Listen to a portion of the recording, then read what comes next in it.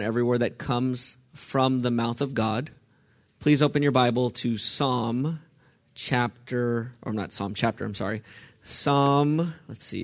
we'll go with Psalm 23, a familiar psalm. Psalm 23. We're covering several psalms this morning, but we'll read Psalm 23 this morning. Psalm 23 and then Psalm 100. Psalm 23. Does anyone have that in what's the page number, Royce? 483. Okay, page 483. Psalm 23. A psalm of David. The Lord is my shepherd, I have what I need. He lets me lie down in green pastures. He leads me beside quiet waters. He renews my life. He leads me along the right paths for his name's sake. Even though I walk through the darkest valley, I fear no danger, for you are with me. Your rod and your staff, they comfort me. You prepare a table before me in the presence of my enemies. You anoint my head with oil. My cup overflows. Only goodness and faithful love will pursue me all the days of my life, and I will dwell in the house of the Lord as long as I live. Amen. And then Psalm 100 to the right. Psalm 100, another familiar psalm that we're going to be referring to today. 526, page 526 in the Pew Bible. Psalm 100. A psalm of thanksgiving. Let the whole earth shout triumphantly to God. Serve the Lord with gladness. Come before him with joyful songs. Acknowledge that the Lord is God. He made us and we are his. His people, the sheep of his pasture. Enter his gates with thanksgiving and his courts with praise. Give thanks to him and bless his name. For the Lord is good and his faithful love endures forever. His faithfulness through all generations. Father, we praise you and thank you because you are good. Your faithful love endures forever. Your faithfulness through all generations, from Abraham's generation to King David's generation to Jesus, the ultimate Messiah, the final Messiah, the Messiah and Christ.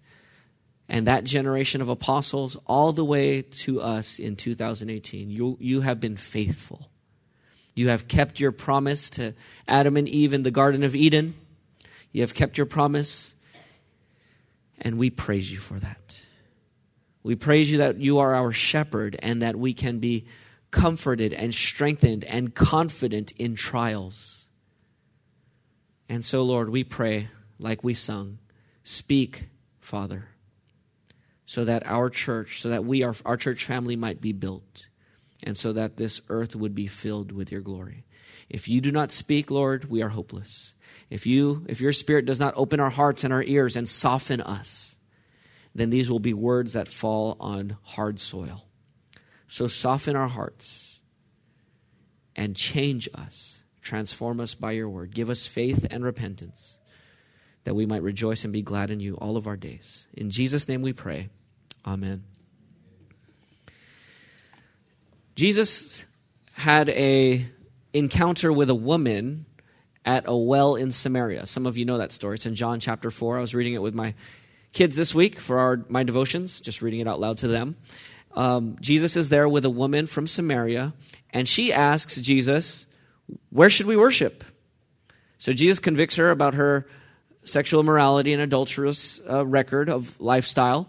And then she changes the subject by saying, where should we worship? And Jesus says in John 4:23 and 24, an hour is coming and is now here when the true worshipers will worship the Father in spirit and in truth. Neither in Jerusalem anymore or in Samaria, but the true worshipers will worship the Father in spirit and in truth. Yes, listen to this. Yes, the Father wants such people to worship him. God is spirit, and those who worship him must worship in spirit and in truth. So we have a Father in heaven who seeks worship. We are told who to worship, and we are told how to worship, in spirit and in truth. So as Christians, as those who love God and trust in his Son, Jesus Christ, we passionately desire to praise and worship God in spirit and in truth. We want to worship God and no one else, and we want to worship him rightly because he deserves it, and it is our greatest privilege and joy to worship and treasure God. The problem for us often is that our feelings fluctuate. If we're not to worship God only in truth, according to biblical truth, but with feelings, with our spirit and soul, empowered by the Holy Spirit, if we're to worship God not just on the outside with our lips, but also with our hearts, it's difficult because our feelings fluctuate. Our feelings are often fickle. Our circumstances are always shifting and changing, and so we are constantly dealing with different circumstances, ups and downs, trials and treasures, blessings and burdens, constantly. Every time we greet each other week after week, we're in a different place than we were last week. And we'll be in a different place next week if the Lord keeps us alive and if he tarries from coming. We will be in a different place. And so there's a constant shift. We're never in the same situation, even moment to moment. And so our feelings also move around with that. And so how do we worship God in spirit from our hearts with our feelings when our feelings shift so easily? I have a question for you this morning. Do you feel defeated and resigned to your fickle and fluctuating feelings toward God? Do you feel defeated by that? Do you feel resigned? Like you just give up? I want to love God with all my heart, with all my soul, with all my mind, and with all my strength, but that's impossible. It's impossible to do it 24/7. And so, you know what? Just forget it. It's too high of a bar. So I give up. I could never worship God truly with my feelings. And so when I have great feelings for God, great. When I don't, well, I guess I got to fake it during those seasons. I feel defeated far too often. I don't want to feel this way. I know that you don't want to feel this way when we worship God. We want to worship Jesus. All true Christians want to worship Jesus. And here's the good news of the book of Psalms. The good news is that God redeems and renews us and how we feel towards him through his word and through his Son. God renews us. That's what we just sang, right? Renew our minds. I have the wrong song here in front of me. But yeah.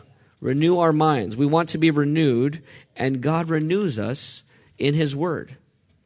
And so God wants to help us to worship him this morning. He wants to help us to be happy in him. Remember Psalm 1:1, happy is the man who does not walk in the counsel of the wicked or stand in the way of sinners or sit in a group of mockers. Instead, his delight is in the Lord's instruction, and he meditates on it day and night. So we want to be happy people. The book of Psalms is about the happy man who worships God. And so we want happiness. We want happiness in God. We want God's blessing and his favor and his face shining on us and protecting us.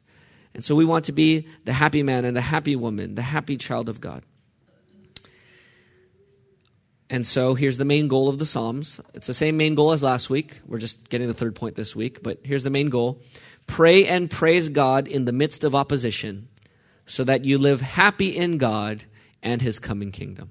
If we want to be the happy worshipers, then we need to pray and praise God in the midst of opposition, difficulty, trial, so that we live happy in God and his coming kingdom. Now, what is God's kingdom? God's coming kingdom is his sinner-saving, curse-reversing rule. It's the sinner-saving, curse-reversing rule of God over his people, eventually in his renewed place.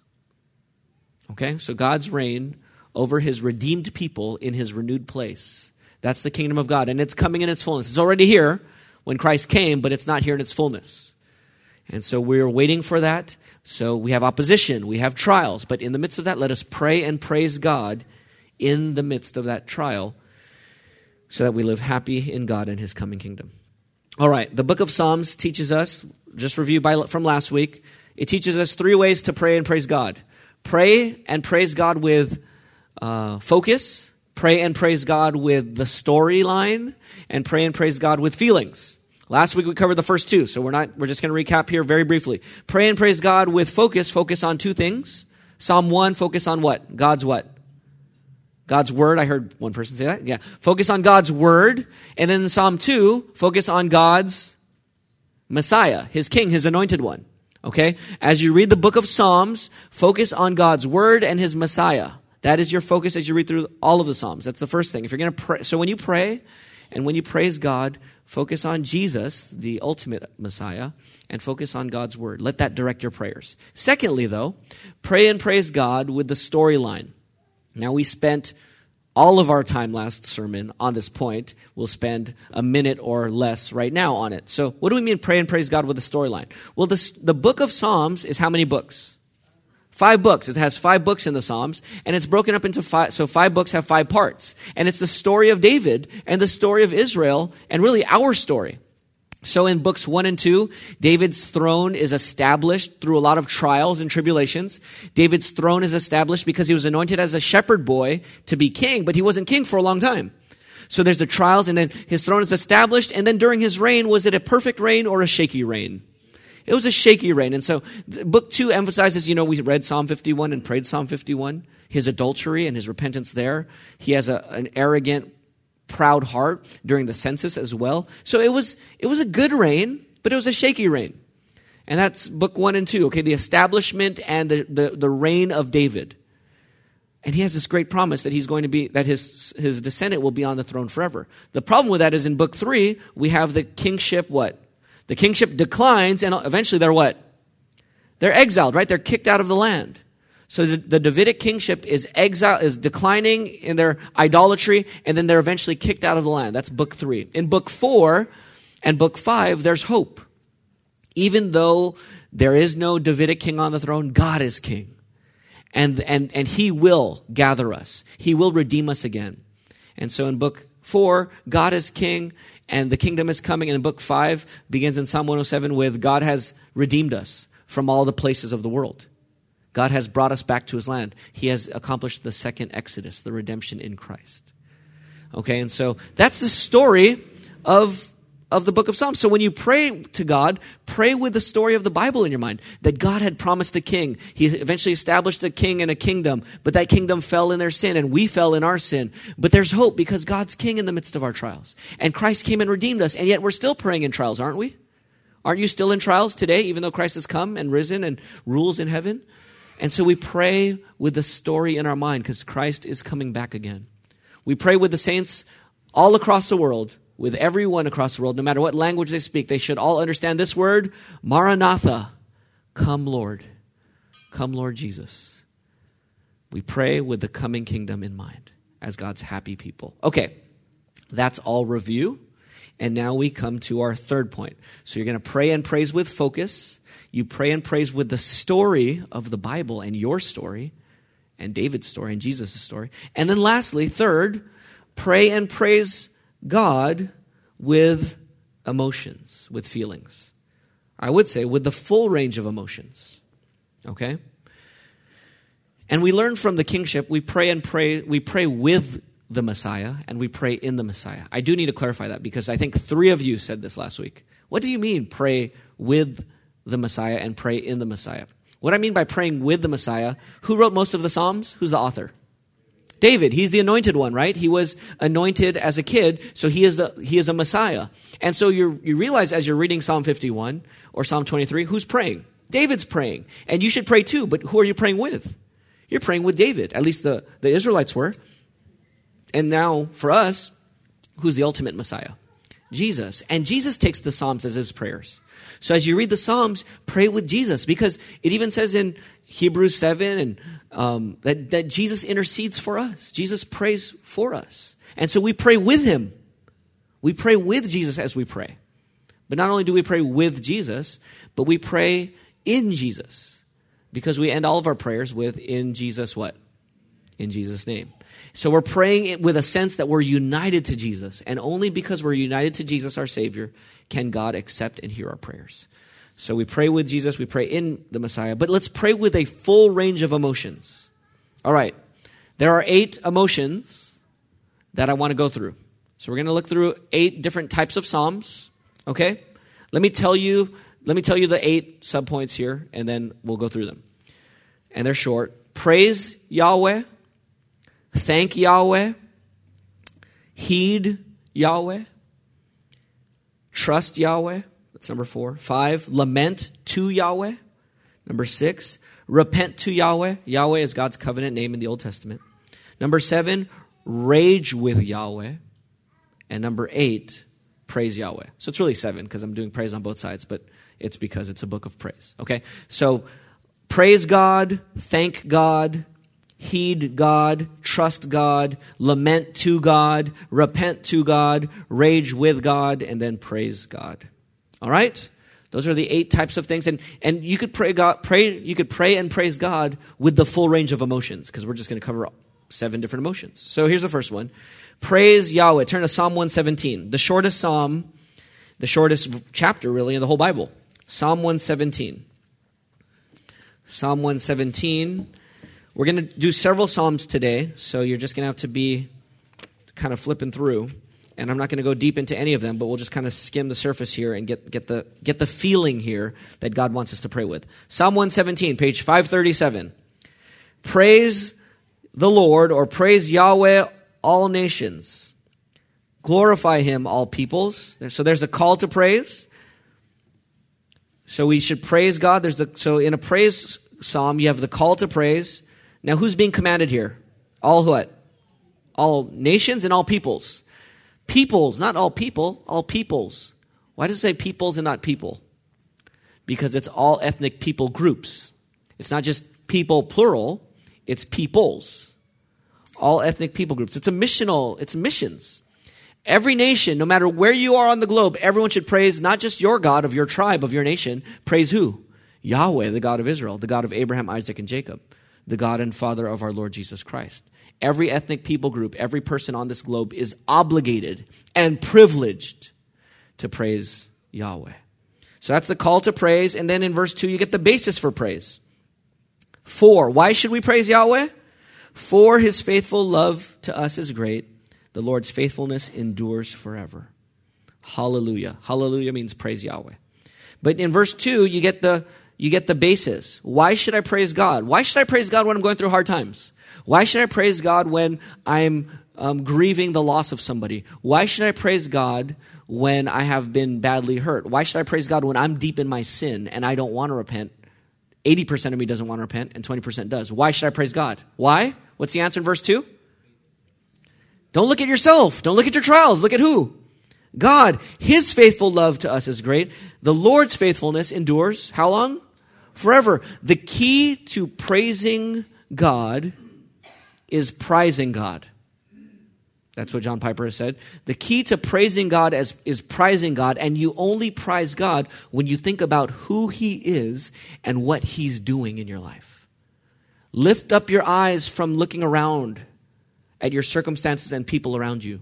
Lift your eyes up to heaven, and when you see the glorious, praiseworthy God, what should you do?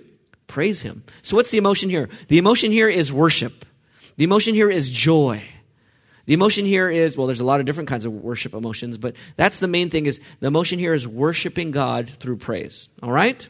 So praise the Lord. Secondly, thank the Lord. Thank God. Go to Psalm 66.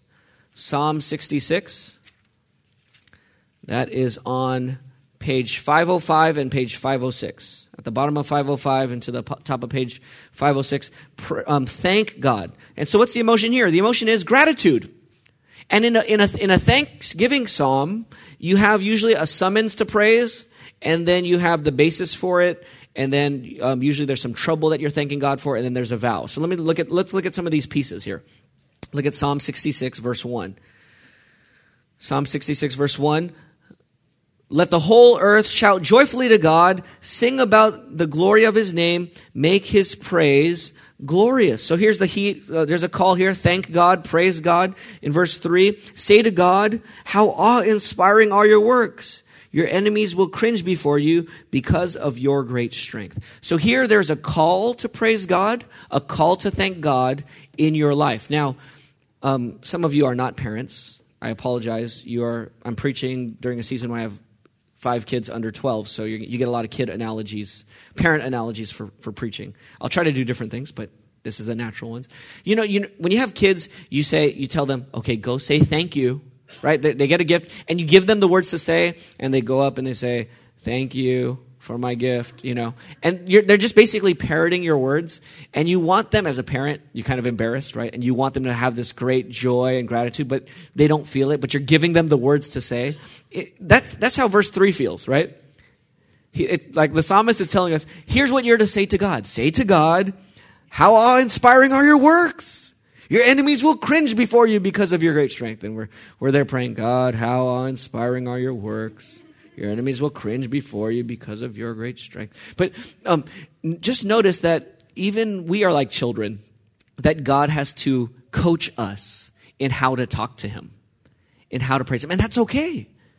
We shouldn't be arrogantly stubborn. How dare you, God, tell me what to say? No, thank you, Lord, for giving me words to say, because my words shape my beliefs, and I'm not always aware of how my words are shaping my beliefs in the wrong way. So yes, give me a script. Sometimes. It's good to have script sometimes. And so God is calling us to thank him. And then he gives us the basis of redemption in verses 5 through 9. Why should we praise God? Come and see the wonders of God. His acts for humanity are awe-inspiring. What did he do? Verse 6, he turned the sea into dry land and they crossed the river on foot. There we rejoiced in him. What is that talking about? The what? Exodus, redemption, right? The crossing of the sea on dry land. If you're not familiar with that, that's when God redeemed Israel. He rules forever by his might. He keeps his eye on the nations. The rebellious should not exalt themselves. Bless our God, you peoples. Let the sound of his praise be heard. He keeps us alive, and he does not allow our foot to slip. So thank God. Why? Because he redeems us. He works for us. He rules. And then a lot of Thanksgiving Psalms, when you thank God, that doesn't mean you ignore your troubles. You actually name your troubles. Look at verses 10 through 12. Why should we thank God even in the midst of this? For you, God, what did God do? He what? Tested us. You refined us as silver is refined. Where is silver refined? In what? In fire. You put us through the fire, God. You lured us into a trap.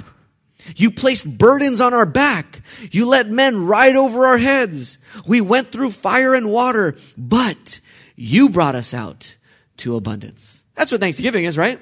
Thanksgiving is on the back end of the trials. I went through this crazy season in my life, and God, you put this burden on my back. You were in control, and at the end, you brought us through. We thank you. We praise you.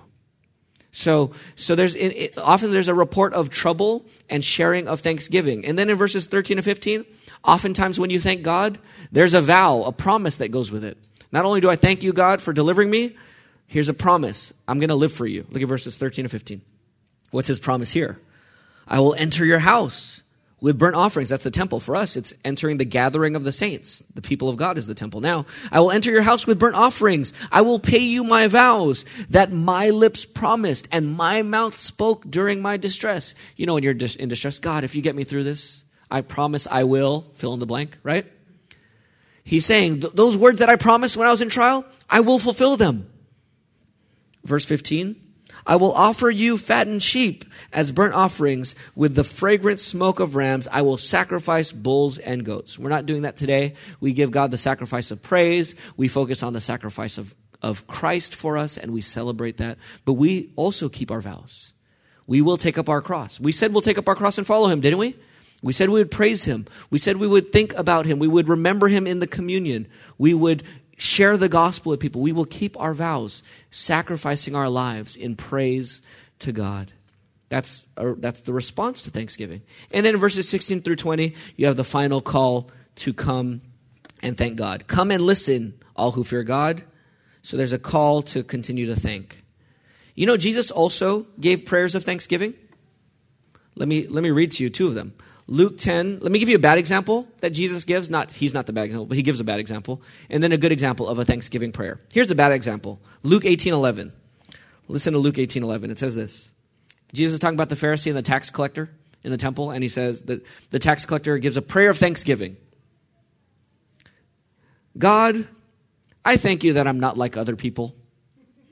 Greedy, unrighteous, adulterers, or even like this tax collector.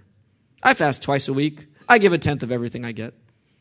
Now that's a thanksgiving prayer, but it's a self-exalting, self-centered, self-righteous. It's a sinful thanksgiving prayer. There's such a way of thanking God sinfully, and that's a bad example, okay? So we're not saying thank God in that way.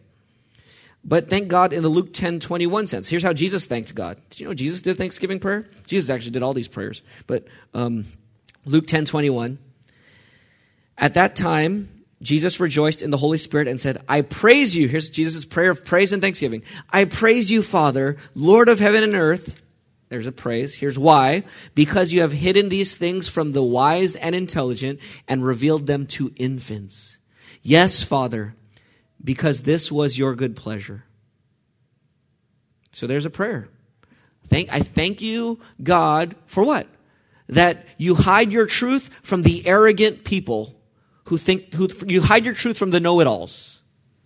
And you reveal yourself to babies who are crying for more milk, who are desperate for you. I thank you, God.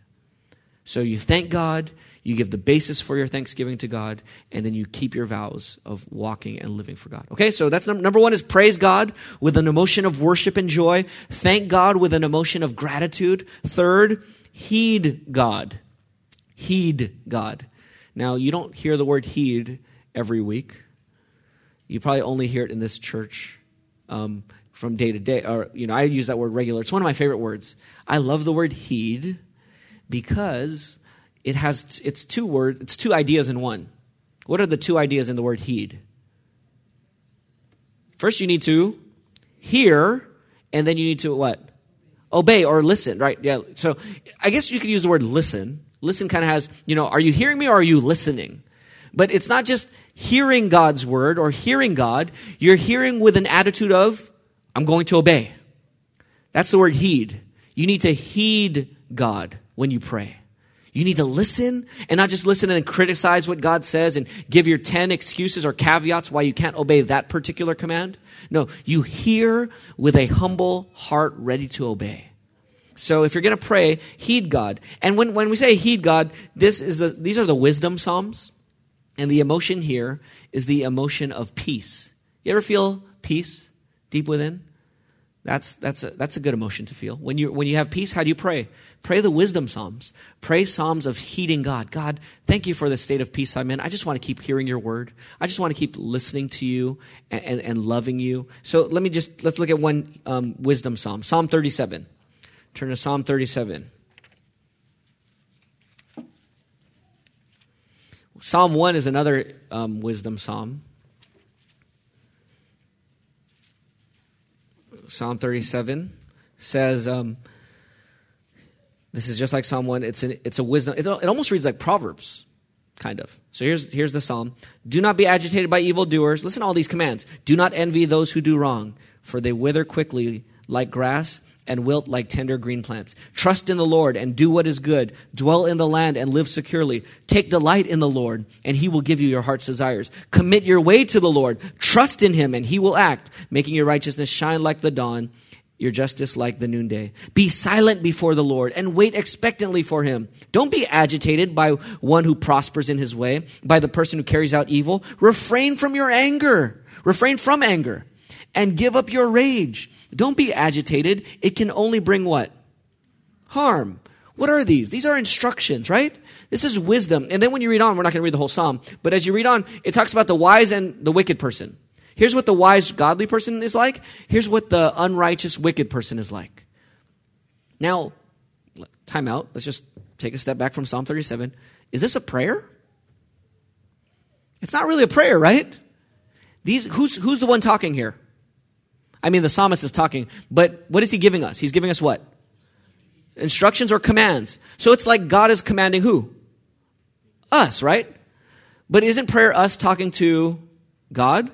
But here in these wisdom psalms, God is talking to us. Why? What do we learn about prayer in that regard? Prayer is a conversation. It's not a one-way monologue where you just, wax eloquently of your burdens to God. You're also listening to God in prayer. That's why when Psalm 1, you focus on the word when you pray, right? So you let God speak to you too. You speak to God, God speaks to you. If your prayer life is going to be rich, then you need to feel peace when God is speaking to you. Yes, these are words of wisdom. Water to my thirsty soul. Yes, Lord, as I'm praying to you about my burdens, as I'm praising you, or as I'm raging with you, or as I'm lifting up these prayer requests, or as I'm thanking you, I need you to keep speaking to me as well. And I want to hear it. I feel peace when you speak to me. I need your instructions. So heed Yahweh. Don't just thank God and praise God, but heed him with an emotion here of peace. Now, does Jesus also model this? Does Jesus model listening to God and his word? Yes. And Jesus also gives us instructions. I mean, the whole Sermon on the Mount, which is our next series after we're here in the Old Testament for a few weeks, and we're going to go back to the New Testament. We're going to go to Matthew 5-7. And all of that is about Jesus' instructions. Here's my word for you. You've heard it said to you, don't murder. I say to you, don't hate a person. You've heard it said, don't commit adultery. I say to you, don't look after a woman with lustful intent. You have heard it said to you, love your neighbor and hate your enemy. I say, love your enemies. Instruction. If you're going to pray to God, you need to heed God as you pray. All right? So praise God, thank God, heed God. Fourthly, trust God. Trust God. Now, we read Psalm 23, so I'm not going to read it again. But let me just talk about Psalm 23 as you turn to Psalm 121. So you turn to Psalm 121. Turn to Psalm 121, which is on page 543. Page 543, Psalm 121. The idea here is these are psalms of trust. When you're feeling confidence, when you're in danger. So what is Psalm 23 about? The Lord is my what? Shepherd. I'm walking through the darkest valley or through the valley of the shadow of death, and I will fear what? No evil. Your rod and your staff, they guide me, and you comfort me. What is that? I mean, in the midst of the darkest valley, and some of you brothers and sisters right now are going through dark valleys. Some of you are not, and you will be soon. So some of you are currently there. Some of you are on your way there. Some of you are on your way out of one. But in the dark valleys, we're tempted to not trust God, right? We're tempted to complain. And here, the prayers of trust, the feeling here is confidence. God, I don't know how I'm going to get out of this situation, but I'm confident in you. You're my shepherd. You care about me. You're powerful towards me. You're good. You're faithful. And these are really Psalms. Now, in Psalm 23, is the psalmist David talking to God? Just listen to the words. The Lord is my shepherd. I shall not want. He makes me lie down in green pastures. Is he talking to God? No. Who's he talking to? You might say he's talking to other people, but I might have heard it from here. Who's he talking to? Himself. Even when you're praying, you're almost preaching to yourself the truths of the goodness of God so that you're confident in God when you're in a shaky situation. He's preaching to himself. Martin Lloyd-Jones has famously said in his book, Spiritual Depression, have you noticed how often you listen to yourself rather than talk to yourself? When you wake up in the morning, who's the first voice you hear? Your voice in your head, talking to yourself. You didn't give yourself permission to start talking. Your mind just starts yakking as soon as you wake up, right? And so Martin Lloyd-Jones says you need to tell yourself to shut up, and then you need to preach to yourself. I'm not going to listen to whatever random thoughts just flow into my mind. I'm going to stop those thoughts, and I'm going to preach to myself. No, the Lord is my shepherd. I shall not want. He makes me lie down in green pastures. Satan takes your random flow of thoughts to destroy you. That's why we want to take every thought captive to who? To Christ. That's 2 Corinthians 10, right? We take every thought captive to Christ because our free-flowing thoughts are not neutral. They lead us astray. They are open doors for sin and Satan to waltz into our lives and dominate us. So here, in the midst of trial and difficulty, he preaches to himself. You could even hear, I guess I'll somewhat embarrass John a little bit here. You could even hear it in John's prayer where he was switching from the third person to the second person in Psalm 103. He said, the you. Did you say the you? We bless the you, Lord. Because it was the third person, right? He's praying Psalm 103. It was in the third person, bless the Lord. But we're praying it in the second person. So we're like, we bless the you, Lord. And he starts praying to the Lord. But I asked John to put in the second person. So that was difficult. But not only that, but the third person is instructive. There's a reason why the Psalms are not all second person straight to God. Because there is a place to talk to yourself. and to talk to others, even as you're praying to God. Okay, notice that prayer is this conversation that's moving around. Let's look at one of these. Psalm 121. Just notice how the psalmist here is talking. He's preaching to himself even as he has a prayerful spirit towards God. Listen to this. I lift my eyes toward the mountain. Where will my help come from? My help comes from the Lord. He's talking to himself. My help comes from the Lord, the maker of heaven and earth. He will not allow your foot to slip, PJ. Your protector will not slumber. Indeed, the protector of Israel will not slumber or sleep. The Lord protects you, PJ, or you put your own name there. The Lord protects you. The Lord is a shelter right by your side. The sun will not strike you by day or the moon by night. The Lord will protect you from all harm. He will protect your life. The Lord will protect your coming and going both now and forever. It's a prayerful spirit, but he's preaching to himself. So brothers and sisters, preach to yourself. The Psalms of confidence, the Psalms of trust. When you're in dark times, when you're in difficult situations, you can trust God. God is trustworthy. He does not sleep. He does not fall asleep at the wheel. He does know your pain. He does care for you. He knows the wrestlings of your body and soul and mind and heart. And he's with you.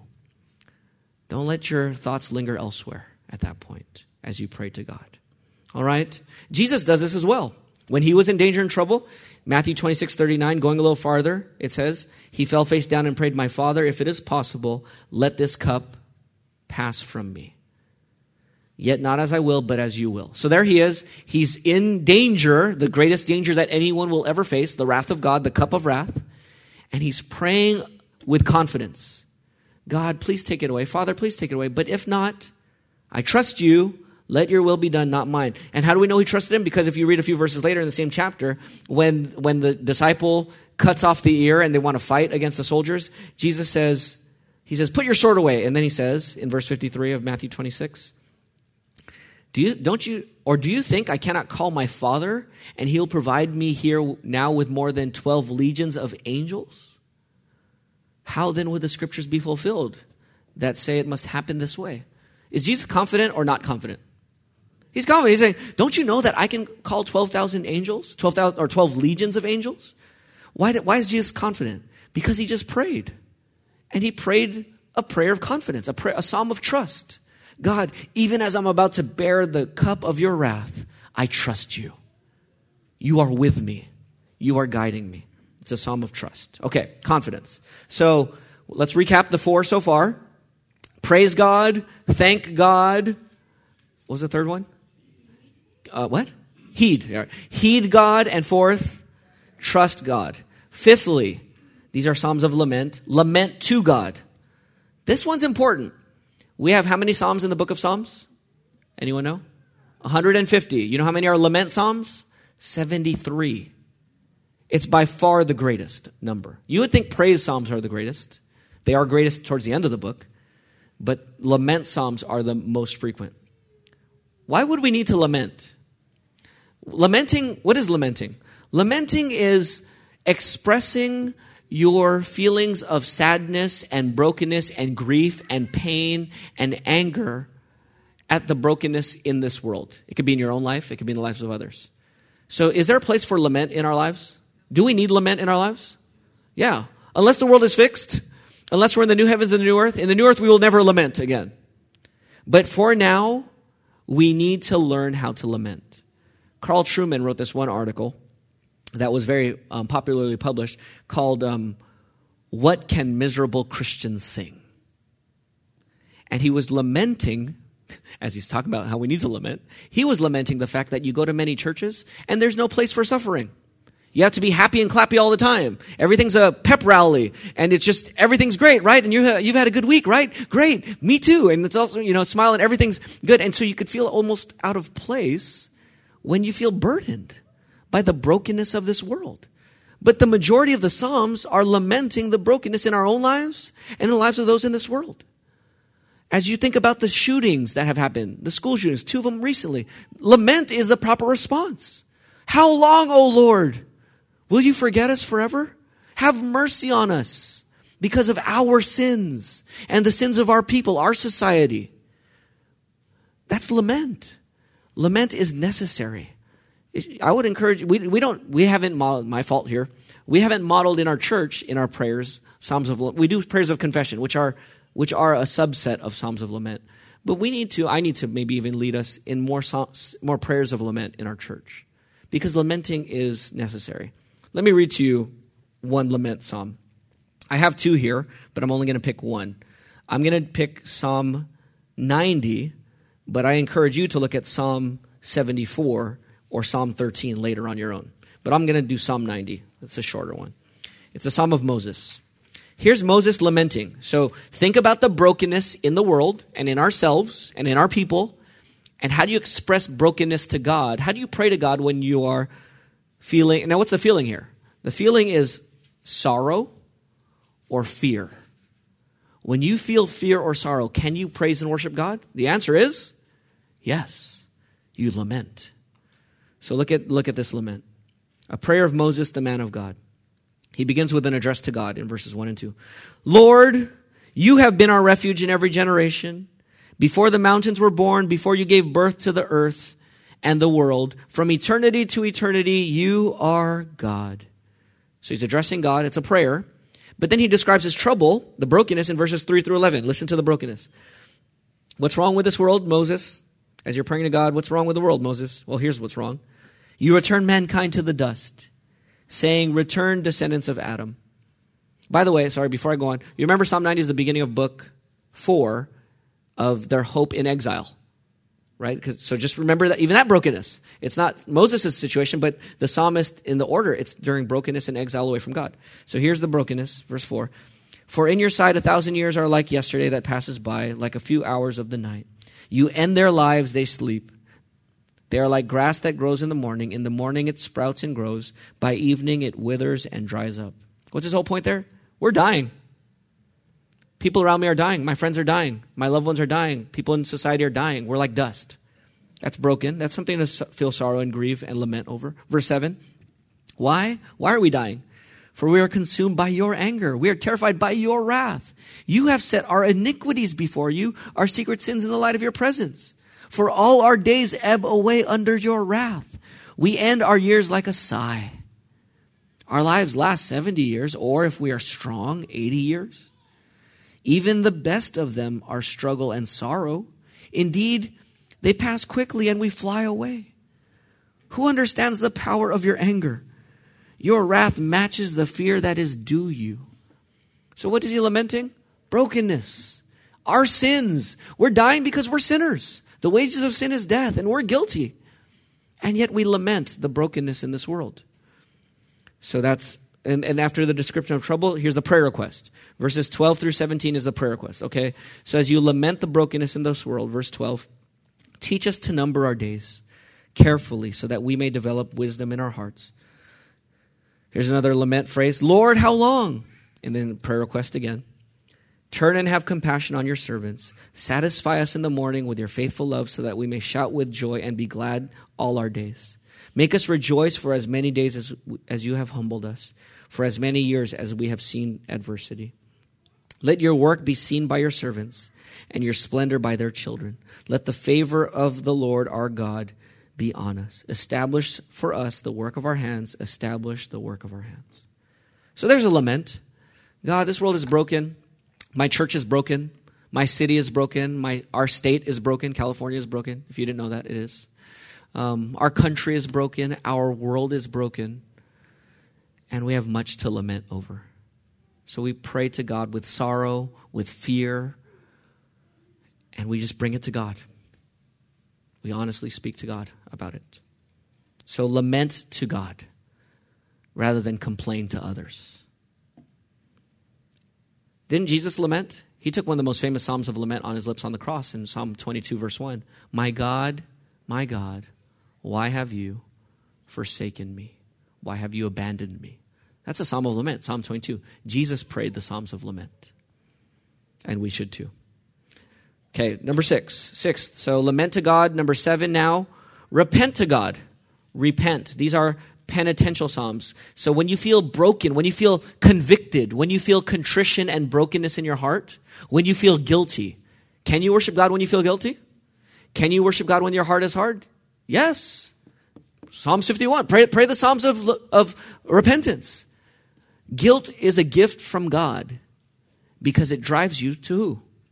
To God. Now, Satan will use that gift, like he does with all of God's gifts, and he'll distort it. We're going to Psalm 51, by the way. He'll use the gifts of God and distort it to drive you to despair. God won't forgive you. You need to read your Bible 10 weeks straight, and then God might forgive you, or something like that. You need to be faithful. Go share the gospel with 3 people. Then God might think about forgiving you for your wickedness. Guilt is a gift from God when it's biblically defined guilt. Can I worship God when my heart is hard? Yes. Can I worship God when I'm feeling guilty? Yes. How? Prayer of repentance. That's how. So Psalm 51. All right. Verse 1. Verses 1 and 2, here's the prayer for cleansing. Be gracious to me, God, according to your faithful love, according to your abundant compassion. Blot out my transgression. That's a prayer request. Blot out my transgression. Second prayer request, or another way of saying it, verse 2, completely what? Wash away my guilt and cleanse me from my sin. Can you worship God when guilty? Not only can you, you must. You must worship God when your heart is hard. You must worship God when you're guilty by asking for cleansing, by asking for forgiveness.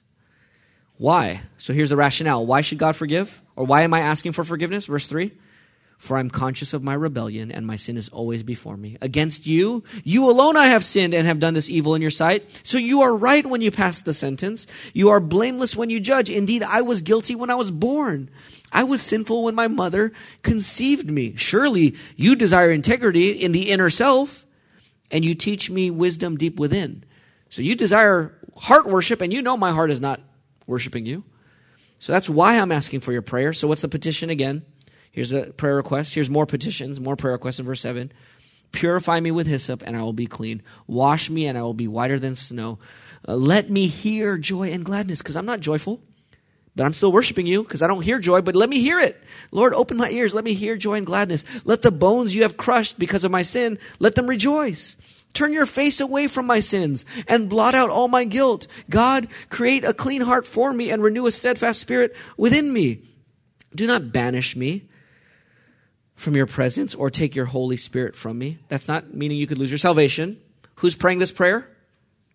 David. What was David given when he was anointed with oil by Samuel? Or who was David given? He was given the Holy Spirit, right? And what did God do to Saul? What did God take away from Saul? Or who did God take away from Saul? The Holy Spirit. So David is saying, Saul sinned and you took his spirit and you gave your spirit to me to make me king. Don't take your spirit from me because I committed adultery and murder. Don't take your spirit from me. Please forgive me. Don't take your spirit from me. That's the prayer here. Okay. To the Messiah's prayer. Verse 12, still the petition, restore to me the joy of your salvation and sustain me by giving me a willing spirit. And then here's a vow. So if you pray for forgiveness, God, forgive me because I sinned. Please change me and give me joy in you again.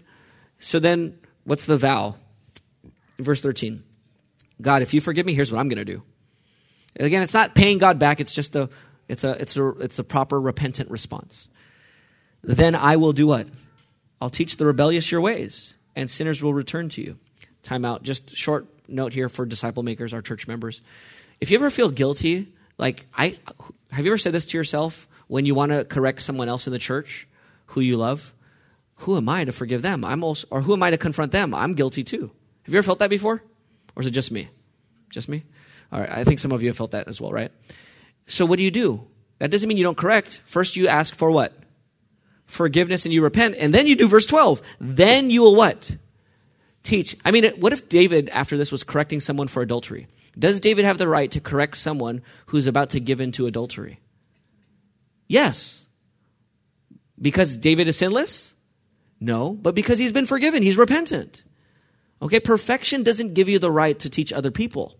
And if anyone ever says to you, you know what, you're a hypocrite for telling me that, just say, you know what, you're right that I have sinned. I didn't realize it. Let me repent right now. Or if you have repented, say, you know what, you're absolutely right that I've done that. I've asked God for forgiveness and he's forgiven me. And you can ask forgiveness from God too, right now, because you're sinning right now. So don't be deterred or tricked by Satan when you're guilty. Ask for forgiveness, get cleansing, and then rebuke and reprove others in love. Okay, that's verse 12. David's going to do it.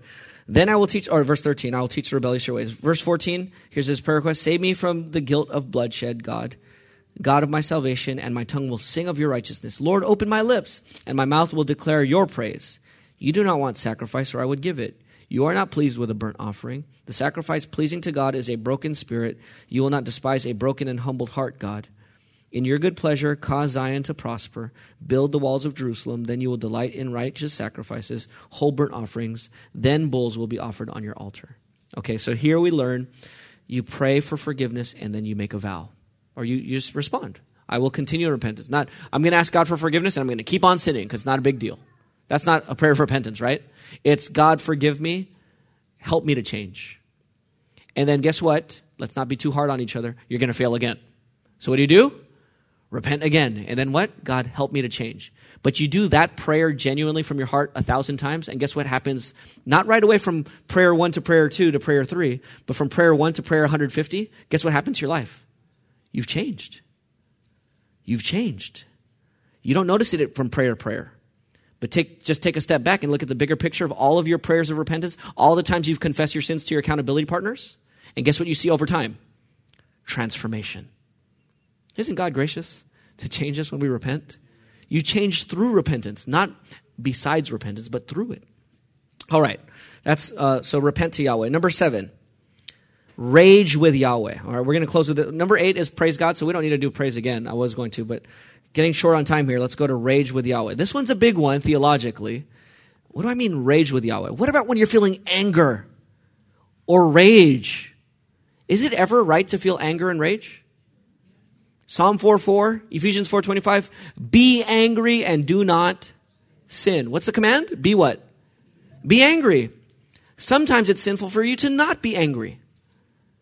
If one of your dear loved ones was abused, one of your children was abused by a predator, and you don't feel anger, something's wrong with me if I don't feel, right? If you don't feel anger, something's wrong with you. That's a righteous time to be angry.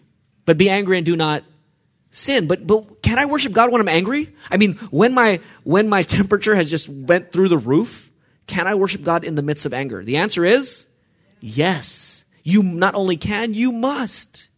You must worship God when you're enraged. You must. Well, okay, so what does that mean? What does it mean to worship God when I'm enraged? Well, look at Psalm 35, 1 through 8.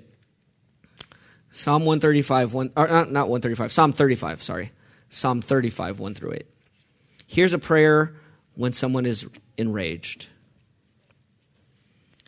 David the Messiah here is praying because he has opponents and they are attacking him. And when you're attacked unjustly or you're oppressed, rage is a proper response. Anger is a proper response. So here it is. Psalm 35:1. Oppose my opponents, Lord. Fight those who fight me. He's praying that God would fight these people. God, fight these people. Take your shields, large and small, and come to my aid. Draw the spear and javelin against my pursuers, and assure me I am your deliverance. God, let those who intend to take my life be what? Disgraced and humiliate. Humiliate them, God. Let those who plan to harm me be turned back and ashamed. Let them be like chaff in the wind, with the angel of the Lord driving them away. Let their way be dark and slippery, with the angel of the Lord pursuing them. They hid their net for me without cause. They dug a pit for me without cause. Let ruin come on him unexpectedly. And let the net that he hid ensnare him. Let him fall into it, to his what? Ruin. Let him be ruined. Let him die. And if they die, it is appointed for man to die once, then comes what? Judgment. Let them die, God. Ruin them. Let them fall into the trap. Let them fall on their own swords. Wow. Can we pray that? That's rage. The question is, do we pray this? How do we pray this? How do you pray a prayer like this? Let's go to the hardest phrase in the Psalms in this regard. Psalm 137. Psalm 137, 8 and 9. Now, if you're not a Christian here, I understand you're going to have objections here, and you're right to think. You need to think out loud. We say that if you're not a Christian here, even if you're a Christian here, you need to bring your questions to God. Don't run from your questions. because this one is about to raise some serious questions. Psalm 137, 8 and 9. It's a psalm of lament and imprecatory psalm. It's a psalm of rage. He's feeling rage. And what does he say? Look at verse 7. Remember, Lord, what the Edomites said that day at Jerusalem? Destroy it, down to its foundations, when they were destroying Jerusalem. Verse 8. Daughter Babylon, doomed to destruction. Happy is the one who what? Pays you back what you have done to us. And then verse 9, the hardest one. Happy is the one who what? Takes your little ones and what? Dashes them against the rocks. We're pro-life in this church. We believe that unborn babies are babies and humans. They have life and they are to be protected. But here, isn't this anti-life in that regard? Take the little ones, take the babies, and dash them against the rock. Happy are the ones who do that? What do we do with a psalm like this? It's in the Bible. Now, some who don't believe or trust God ultimately will maybe just attack the Bible at this point. That's not what we're going to do, because we trust God's word, that every word, we must live by every word that comes from the mouth of God, even Psalm 137, 9. So how do we live on this word? Well, before I answer that, I'm going to give you an answer. Let me just give you one more person who prayed these types of prayers. Jesus prayed these prayers. He said he made these types of statements. In Matthew 23, 25, he says, "Woe to you, scribes and Pharisees! You clean the outside of the cup and dish, but inside they are full of greed and self-indulgence. Woe!" And then Luke 10:13, "Woe to you, Chorazin, a whole city! Woe to you! Woe to you, Bethsaida! For if the miracles that were done in you had been done in Tyre and Sidon, they would have repented long ago, sitting in sackcloth and ashes." What is woe? That's the opposite of blessed. That's cursed. Cursed are you. Woe to you. Disaster upon you. So what do we do with statements like this? 3 things. Okay. Gordon Wenham has helped me with this. Listening to one of his lectures. I'm going to forward you the lecture on our church email in case you want to listen to it. It's called Praying the Psalms. But he was quoting another book that, I'm sorry, I don't remember the title, but he says, he gives 3 points here. Number 1, this is prayer to who? Prayer to God and not vigilante action. So when a crime has been done, it's good to go to who with it? Go to God and not go get your gun and go do justice yourself, right? So that's first of all. It's God-centered. It's not vigilante, take justice into my own hands. That's not the prayer. It's a prayer to God. So we could trust God for judgment because God is the just judge, right? It's number 1. So it's prayer. So judgments are based on God's justice, not our insight. So Gordon Wenham writes, "These cries for help are not about minor conflicts that could be resolved by greater generosity on the part of the one praying or by the exercise of love of neighbor." So it's not those types of issues. Rather, those who pray these psalms are crying out about the injustice they suffer and are protesting about the arrogance of the violent. Have you ever had violent, arrogant people who are in power and they're oppressing? They are impelled by the contradiction posed by the mystery of evil and the presence of evil people in a world supposedly in God's care. This is not a trivial or selfish complaint. They are protesting not just because they are being hurt, but because God's justice, goodness, and power are at stake. So it's a prayer for God to judge. If people and let's be honest, or let's just put this out there. There are people who get away with crimes, right? There are people who do heinous crimes against people, and they get away with it. Never to be caught on earth by a cop, never to be tried in court, never to be sentenced. And there are people who get caught and are let off the hook after trial, right? Even though they committed the crime. What kind of prayer should we pray there? It's not just a personal, I'm mad at you because you made fun of me or you said a comment that offended me. It's injustice has been done. God, do you see what's going on here? God, aren't you in control? Why would you let these young, innocent, helpless victims undergo this pain for this many years? God, judge those who have oppressed. Judge those who have abused their power. Again, it's not take out your own weapon and go do it yourself. It's a prayer to God. That's number 1. Number 2, second comment on this. All right, one more thing on that one. These prayers are Messiah-centered, not me-centered. It's not self-centered prayers, it's Messiah-centered. So if you go against the Messiah, King David, or you go against King Jesus, what do you deserve? If you go against King Jesus, if you reject Jesus, what do you deserve? Hell, right? Judgment. That's judgment. And so we're just praying along with the Bible, God, if they reject Christ, may their judgment come upon them righteously. Not because I'm mad or bitter personally, but because that's the right thing to do. Far be it from God to let unrepentant sinners into the new earth, right? That would be a great travesty. Greater than any criminal getting away on earth and living 20 or 50 more years would be someone living with eternal life who wasn't punished, or their sin wasn't punished on the cross. That would be the greatest injustice of all. So the prayer is, God, no, judge them. Those who refuse Christ, our prayer is that they come to Christ, but if they don't, our prayers judge them. Okay, so that's a prayer. Okay. Secondly, though, the hope is in God's justice, not... So why do we pray these prayers? Because we're hoping in God's justice. We're not resigned to passivity. Don't you feel helpless when you see people get away with crimes? Is there anything we can do? We can't just, if they're the ones in power and they got away with it, is there anything we can do? Yes, what can we do? We can rage with God. We can pray. We can pray these prayers. So, in other words, we're praying for God's justice rather than just passively throwing up our hands and be like, well, I can't do anything about it anyways. Because when we say we can't do anything about it anyways, what do? We just get passive and we just say, you know what? I'm going to be indifferent because it hurts too much. But instead of saying it hurts too much, I can't do anything, we can rage with God. We can pray with God for his justice to come. Okay, so in other words, these prayers are prayers of hope-filled justice rather than resignation to injustice. Okay, so you need to rage with God. Thirdly and lastly, third way to think about these types of psalms is these psalms express sensitivity to those who are suffering and oppressed. If you're not the one who was abused, but you're praying with someone who is abused, what can you pray for them?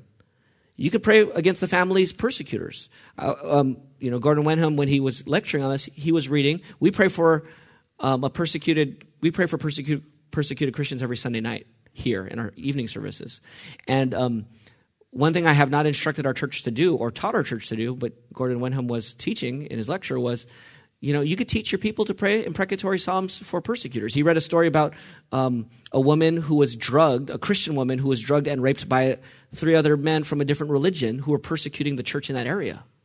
And they're trying to terrorize the church. You could pray for deliverance, you could pray for their salvation, but you can also pray for judgment, right? It's right to pray these psalms. These psalms are not for us to just, we can't pray these psalms. No, you could pray them with humility and with Christ-centeredness, but you could pray them. Okay, so a few more things here. If you're going to care for people, we need to be passionate about God's holiness, but also about suffering. 1 out of 4 women have been abused, and 1 out of 6 men experience abuse, they say, according to the statistics. And in my pastoral ministry, that statistic seems about right in terms of just when I know people who've gone through things and have asked these questions. We must love others. We must love the victim as we pray for them, but we must also love the perpetrator. We love them by holding out hope and praying for their salvation. But we don't know God's final judgment, so we don't know if they're cursed. So we pray with the if. God, if they will not repent, damn them to hell. Wow, does that sound strong? That does sound strong, right?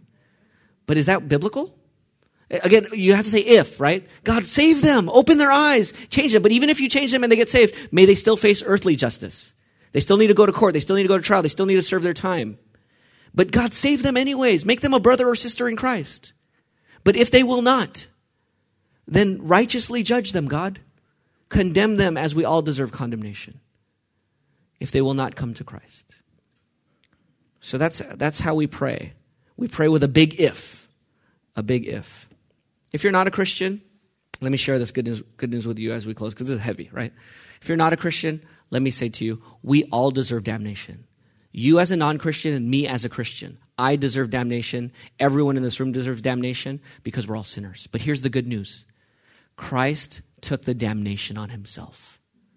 He was damned on the cross.